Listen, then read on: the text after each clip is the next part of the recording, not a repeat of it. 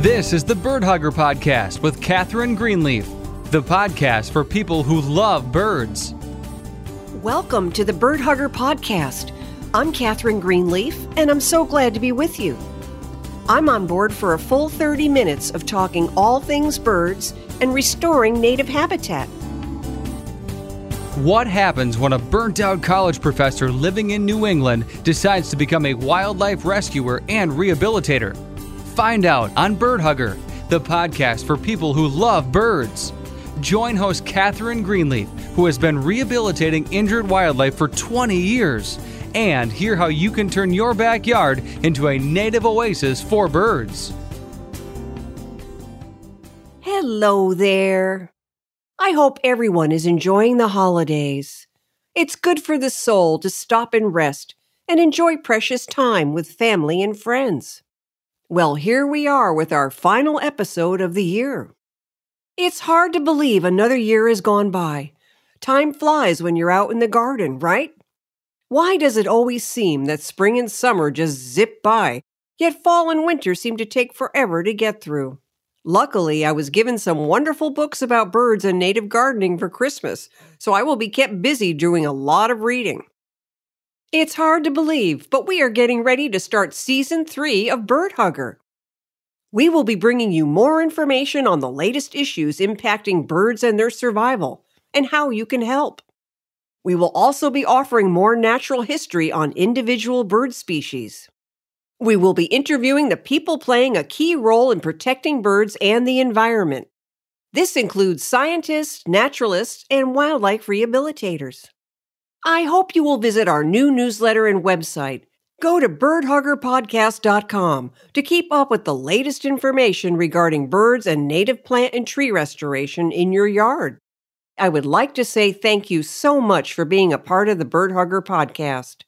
Listenership has tripled over the last year, and I couldn't be more grateful for your continued support and encouragement. Here's to a new year, filled with hope and promise. And now for some interesting news. The governor of Maine recently signed into law one of the strongest restrictions on the use of neonicotinoids in the nation. Long identified by scientists as extremely toxic to bees, other pollinating insects, along with butterflies and birds, the use of neonicotinoids in outdoor residential landscapes, which includes lawns and ornamental vegetation, is now prohibited. It's important to know the statute is not an outright ban, since a loophole will allow the use of neonicotinoids on conventional nursery stock, and may be applied as seed coating by some commercial nurseries. Studies show the use of neonicotinoids, also known as neonics, impair the brain function of pollinators like bumblebees, disrupting their ability to find their way back to their nests and produce new queens. Scientists have also found neonicotinoids can percolate through groundwater, contaminating local watersheds. The new law is a solid step forward in reining in the use of harmful compounds in the state of Maine, according to the environmental action group Beyond Pesticides. The Connecticut Department of Energy and Environmental Protection is now enforcing a new regulation that bans the release of commercially raised butterflies at any life stage.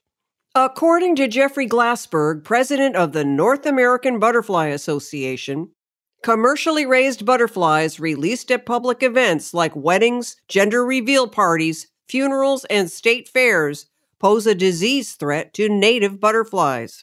In addition, captive raised butterflies can interfere with and disrupt the breeding and migration of native butterflies, according to butterfly experts. Connecticut officials said concern over disease and parasite transmission to the state's native population of butterflies was a pivotal turning point in passing the new legislation. The one exception to the new legislation is for the captive rearing of butterflies for conservation purposes conducted by educational institutions. The sale of commercially raised butterflies has become a lucrative business, with a single live butterfly fetching up to $10 apiece. This, in turn, has unfortunately created a noticeable spike in instances of poaching, particularly at the overwintering sites of the monarch butterfly in Mexico and California. Of greatest concern right now by butterfly researchers are the monarch, the painted lady, the American lady, red admiral, giant swallowtail, Gulf fritillaries, the zebra, and the mourning cloak. Glassberg and the North American Butterfly Association are strongly urging the rest of New England states to follow Connecticut and ban the sale of commercially raised butterflies.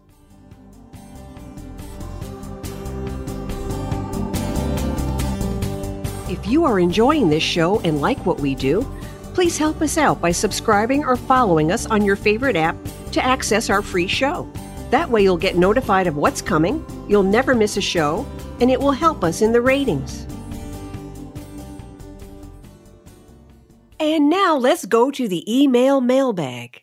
We have an email from Grace in Worcester, Massachusetts. She writes, "Dear Bird Hugger, I just realized this past summer that I have those awful Asian jumping worms in my garden. I joined a Facebook group to learn more about what to do, but I'm hearing so many different theories that now I am totally confused.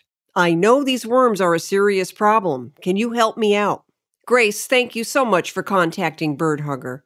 Asian jumping worms, also referred to as crazy worms, are indeed a very serious problem. Asian jumping worms, native to Eastern Asia, have been encroaching on American soil since the late 1800s. And scientists say the country is now experiencing widespread damage that may imperil entire forests. Adult Asian jumping worms are typically found in the garden from July until October. The cocoons they lay containing eggs easily survive the winter. Each adult usually lays 20 cocoons per season, and may even engage in a second egg-laying episode if temperatures stay warm enough. Asian jumping worms greedily consume the essential nutrients and minerals in the soil, as well as roots, damaging and killing plant and wildlife habitat. These worms also eat wood mulch and are drawn to garden areas that contain it. In the last 10 years, these worms have multiplied to enormous proportions, making their way across northern states like Illinois, Michigan, Ohio, and Minnesota. They are now pushing eastward and northward into New England and have already been reported in Connecticut, Massachusetts, and New Hampshire. Officials also believe they may be spreading due to bags of contaminated topsoil and compost, and possibly commercially bagged mulch as well. Ready for some more bad news? As they eat the soil, they accumulate toxic levels of metals naturally found in the ground. This makes them unpalatable and poisonous to wild birds, who normally consume untold numbers of regular earthworms.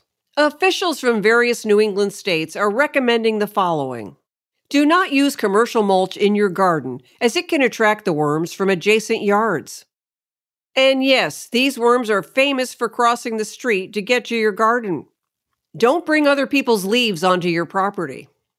Be very careful about any fill you allow onto your property for construction purposes. Avoid buying bags of topsoil and compost. Make your own soil by composting at home. Be very wary at plant sales and nurseries when purchasing plants. The cocoons are very small and difficult to detect. Use a boot brush to clean the bottoms of your shoes after working in the garden so cocoons are not accidentally carried into neighboring areas, especially forests. According to researchers, there is some evidence to show that cooking an infestation using plastic mulch in the hot sun, which must attain 105 degrees for 3 days, may be effective in killing both the worms and the cocoons. But the jury on this potential solution is still out. Grace, I hope this information helps you a little. I wish I could give you more concrete information on how to get rid of these worms. We are all waiting right now for direction from state officials about the best way to protect our native gardens and forests. And I will continue reporting on this issue as the year progresses. And now let's talk about some berry-producing plants that benefit the birds and other wildlife in winter. Birds burn up a lot of energy to stay warm during cold winters, and they must have ready access to food in order to maintain adequate body fat. There are several low-growing native shrubs and ground covers that provide vital nutrition to birds and can help them survive until spring arrives. If you have woodlands in your yard or the edge of a wooded area, you may already be seeing some of these plants on your property.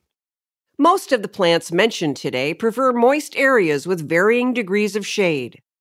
Some of the ground covers are creepers, meaning they grow slowly, but if left undisturbed long enough, can cover a wide area. The first plant is bunchberry, which has become an important staple for wildlife. Growing up to 6 inches tall, it produces small white flowers in late spring that feed bumblebees, solitary bees, and syrphid flies. This plant prefers cool, moist soils and grows in bogs as well as coniferous and mixed forests. This plant will often form dense carpet-like mats under trees. The bright red fruits reach maturity in late summer. Birds that flock to this plant include vireos and warblers. The berries are also eaten by fox, marten, and snowshoe hares. The next plant is partridge berry. The tiny partridge berry is actually a small trailing vine that hugs the ground, growing to 2 inches tall and spreading roughly 15 inches wide. This plant loves deep shade and prefers coniferous and deciduous forests. The white blooms open in early summer and then bright red berries appear, which draw multiple birds, including the hermit thrush, robins, veeries, turkeys, ruffed grouse, bobwhite, and of course, partridges. And then there is bearberry or kinnick, which is a small shrub with thick leathery leaves and usually grows 6 to 12 inches tall. It does quite well in rocky or sandy areas and is frequently seen on Cape Cod and the New Jersey shoreline. You will see small pink and white bell-shaped flowers in the springtime. And then red berries that are gobbled up by birds, along with other wildlife, including bears, hence its name. It has become an important winter food for many species and is a big favorite with grosbeaks. In addition, it serves as a host plant for 14 different types of Lepidoptera, including the brown elfin. Its flower is also beneficial to a number of small native bees. This plant is small but tough and can survive the winter under snowpack. And finally, there is common winterberry. Winterberry is a member of the holly family and prefers extremely moist areas near vernal pools and wetlands. More of a shrub than a ground cover, winterberry is loved by over 50 species of birds, especially woodpeckers, cedar waxwings, eastern bluebirds, great catbirds, and the wood thrush. Planting these natives in woodsy shaded areas will certainly boost the capacity of your yard to feed birds, especially during those difficult winters.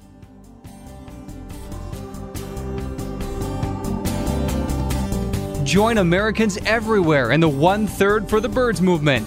Dedicate the back third of your yard to birds and other wildlife. Make this area a quiet zone with no leaf blowers or lawnmowers. Plant native trees and shrubs so birds have plenty of insects to eat. Create a safe haven for birds to nest and raise their young. You will be rewarded with many hours of bird-watching fun. For more information on 1/3 for the Birds, go to the Bird Hugger page on Facebook.